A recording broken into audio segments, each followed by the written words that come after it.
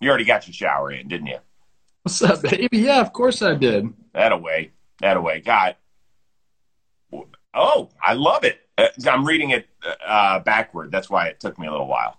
Yeah, I don't understand why, this can't just show it the right way. I don't know. I don't know. I don't understand it. I'm just happy you're here. I'm happy you're here.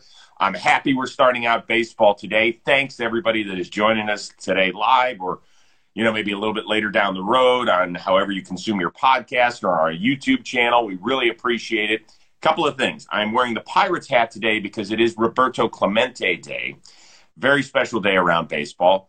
In addition to that, a super shout out to one of my outstanding co-hosts on the Rose Rotation, Miguel Rojas, who is the Roberto Clemente nominee for the Miami Marlins. And it is so well deserved. I had a chance to call Miggy and just tell him how proud I was.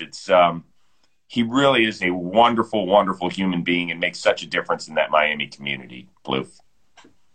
Every time I hear him speak, I'm shocked at just how good of a person he is. Right? It's crazy, not everyone's like that, okay? There's some people that aren't like that. Miggy's one of the good guys, so I liked it. I like that he got that nomination. It means a lot for people that do get that nomination. Yes. And I know especially to a guy like him it does. Yeah, he also was the winner of the Miami Heart and Hustle Award, so 2 for 1. I mean, we know he's such a good dude. And on top of that, it's really interesting because the Clemente Award is held in such high prestige in this sport. In the other sport I work in the NFL, it's the Walter Payton Man of the Year.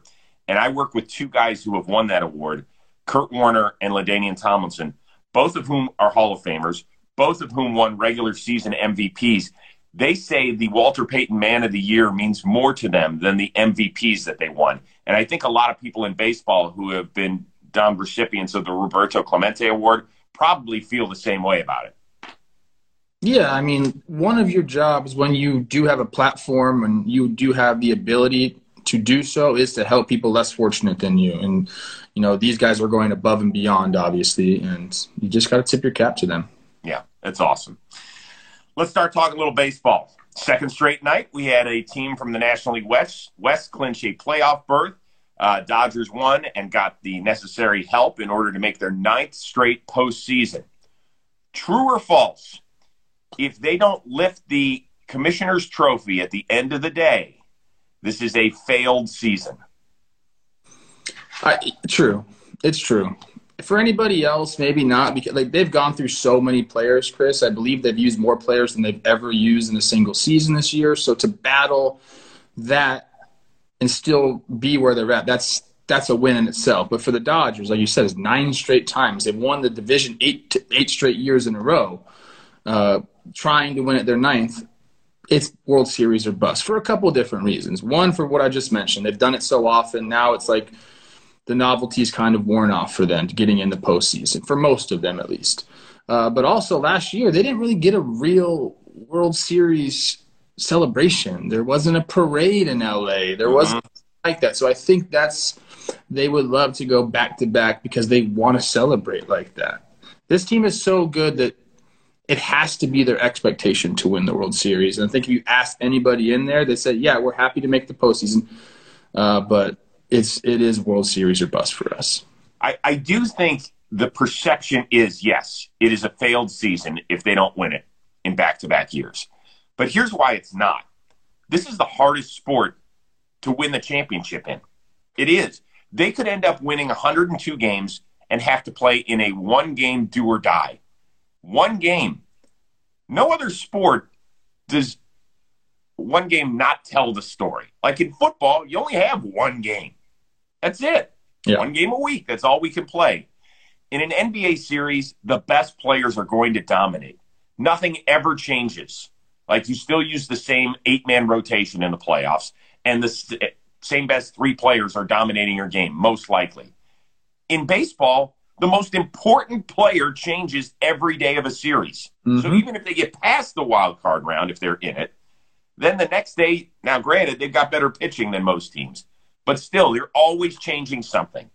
And it's why we have now gone the longest time in the history of having the World Series without a repeat champion.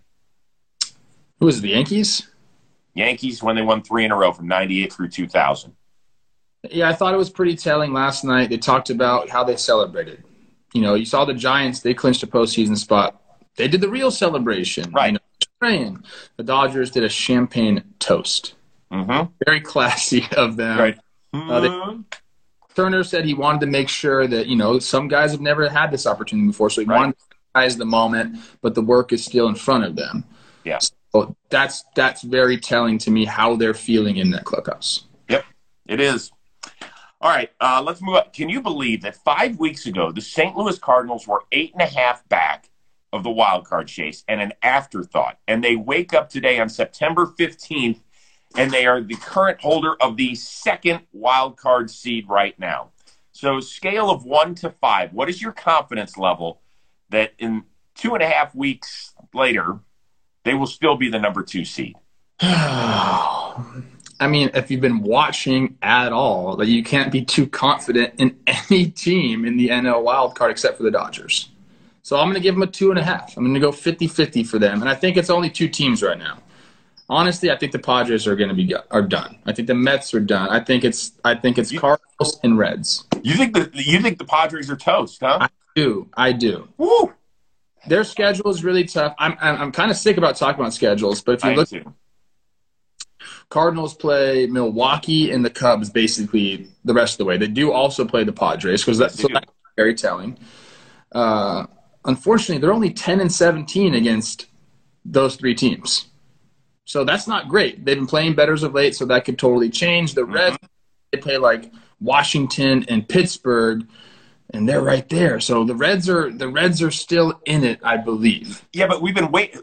It has been there for the taking for the Reds for the last 3 weeks, and they have not taken it and ran with it. For everybody, I don't get it, man. So like for me to say I'm more than 2.5 out of 5 confident in any of these teams would be a lie. Like, I'm not confident in any of them. I'm happy it's this way. It's going to make for a hell of a last week of the season. But, man, it's just tough to call it right now. Yeah. I mean, I don't know what I said about the Padres. What was it, a week ago? I was like 30 or 40%. Oop. I'm going to have to – we're going down on that one. Sorry, I don't know what's going on. Yeah, the Cardinals are the only team. And last night, by the way – was last night the evening the Mets season ended?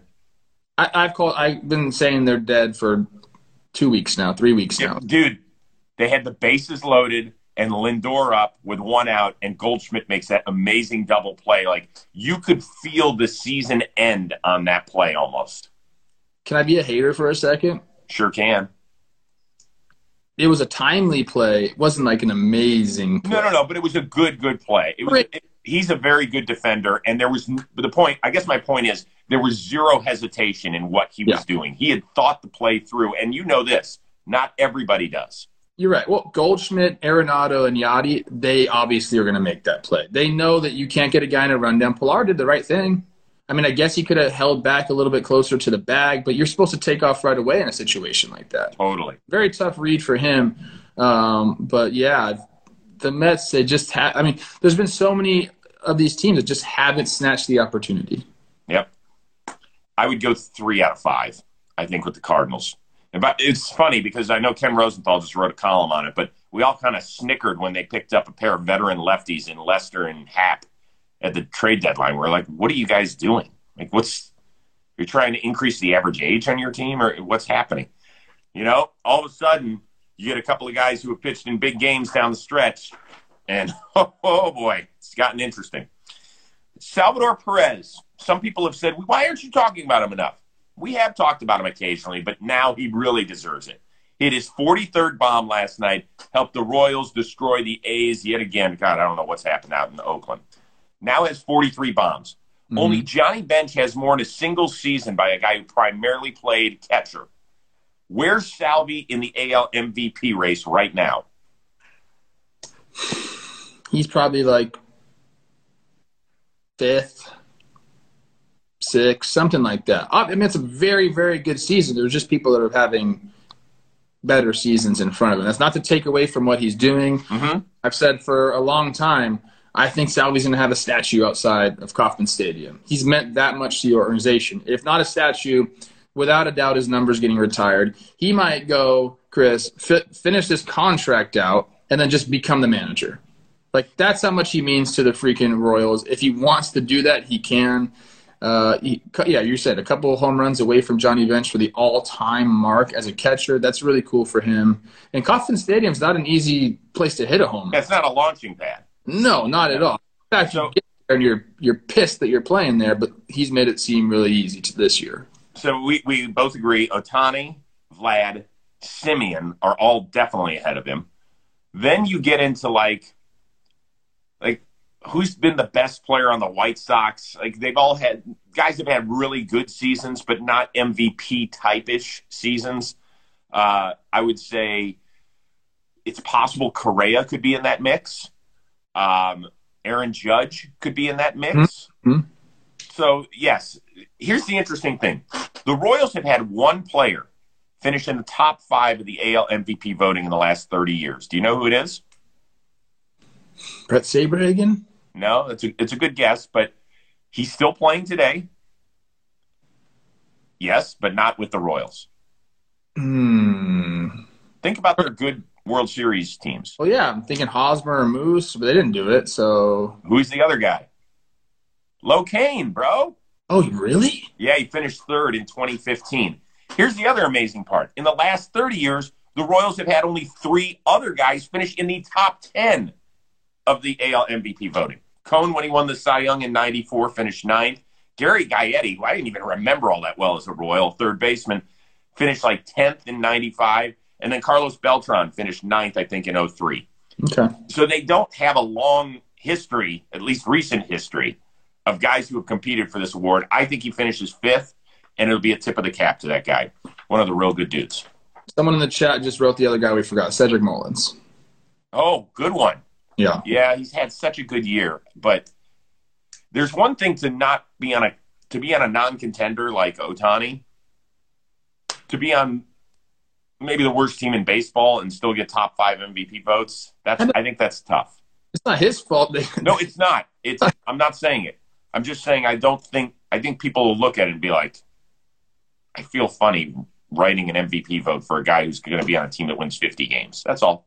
In Ohtani, what are the Angels? They're under 500, aren't they? Way under 500. They've had no chance. It's the Angels, Orioles, all these teams, all the same at the end of the day. It don't matter if you lose 100 games, you lose 90 games. It's the same thing. So let's talk about a team that is winning. The Tampa Bay Rays just got their American League leading 90th win yesterday. Kudos to them. Will they be the American League favorite once October starts? They have to be. Oh.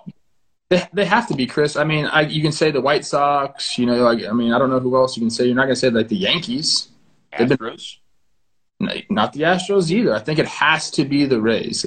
And you kind of like look at what they're doing. We all said they lost the trade with Willie Adames when they got Fireisen and Rasmussen. But Rasmussen has been like pretty much like not their savior down the stretch, but he's been that good for them. He's like a legitimate starter for them, for a team that, kind of needs some starters. They approach the pitching differently. We know that, but he's been a guy that's going to give them 5 innings every single time. So they just keep finding guys and putting them in the right situations. I think they have to be the favorites in the AL. The way they play defense, the way they can pitch and match up, and then their offense is sneaky good. It's crazy to me.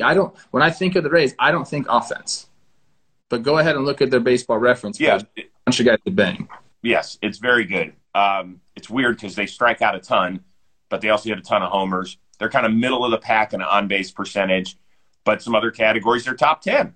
And, I think their offense is going to have to do some damage in the postseason. I just think and the thing that scares me is that when you strike out that much, it leaves little margin of error. When you're not putting the ball in play in the postseason where every 90 feet is important, that scares me a little bit. I did go through, and I always love looking at who's starting games these days for the Tampa Bay Rays. Patino, who's been great since he's been elevated to that role. Yarbrough, who's been steady all season long. Somehow Michael Wacha's still in there. Good for him. And then, this is amazing. Dietrich Enns, who's been an opener for them.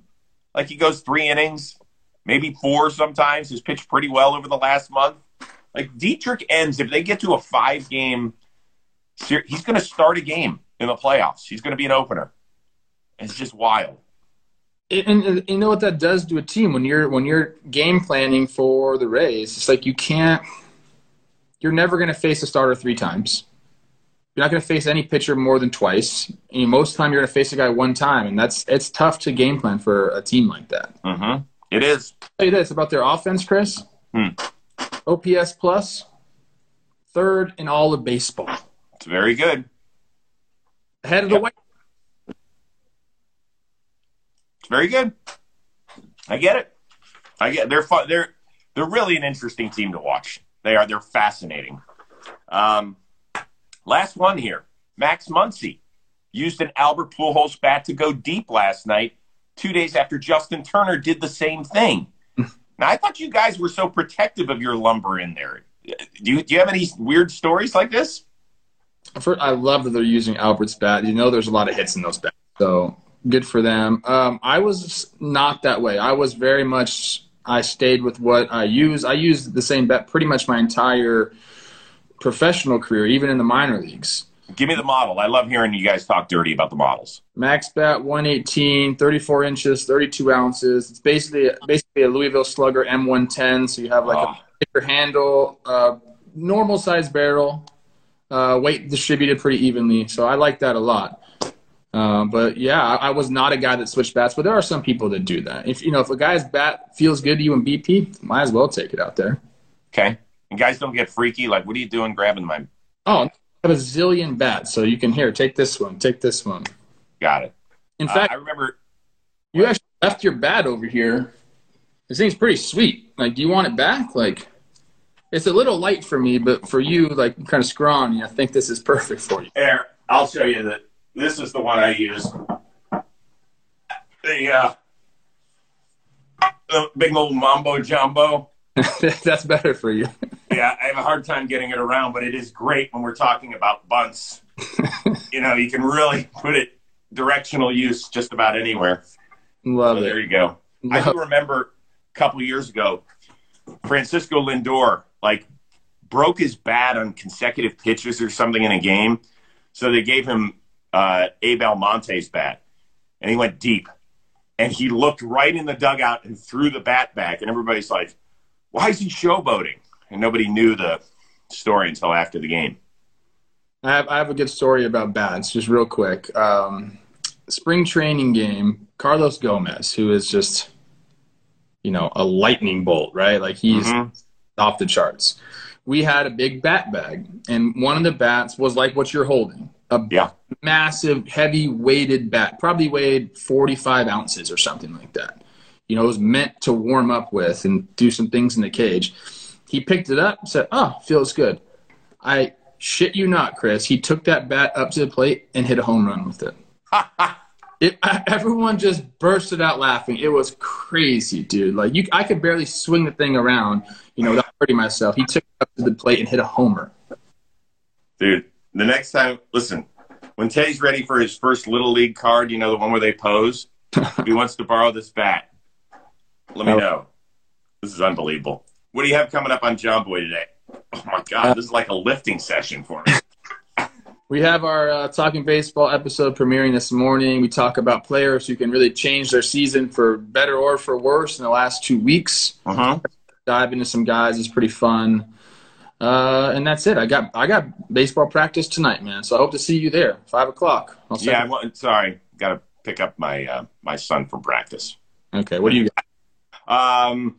So we taped Trevor May. That'll be available tomorrow. It was fascinating. He took us through everything on 9/11 about his emotions being there, all the pageantry, and then what he called the worst outing of his career. He's had worse outings in terms of hits, runs, but why it hurt him so much. And it was really interesting. We talked a lot about what the Mets have gone through the last few weeks. Everything from the thumbs down. It was a lot of open discussion about what it's like to be booed as much as they've been booed and he's been booed. We just think we wash it off because we can change the channel, flip to a different game. He can't. And it was really, really interesting stuff. So that's coming your way tomorrow. Yeah. That's all I got. Got noise behind me, so I muted my mic. Oh, okay. But you nodded your head like you knew what I was saying. I was listening to you. Oh, well, that's good. Yeah. Oh, do we have the not the gardeners today? Hear it now? Love you guys. Oh, yeah, we can hear it. All right, we'll see everybody Thursday, 11:30 Eastern, 8:30 a.m. Pacific, right here on Baseball Today. Have an amazing baseball day. And I'm going to – oh, my God. I don't know how I'm going to put this bat back where it belongs. But I'm going to figure – quite a model, this thing. Bye, guys. Have a great day. Have a great day.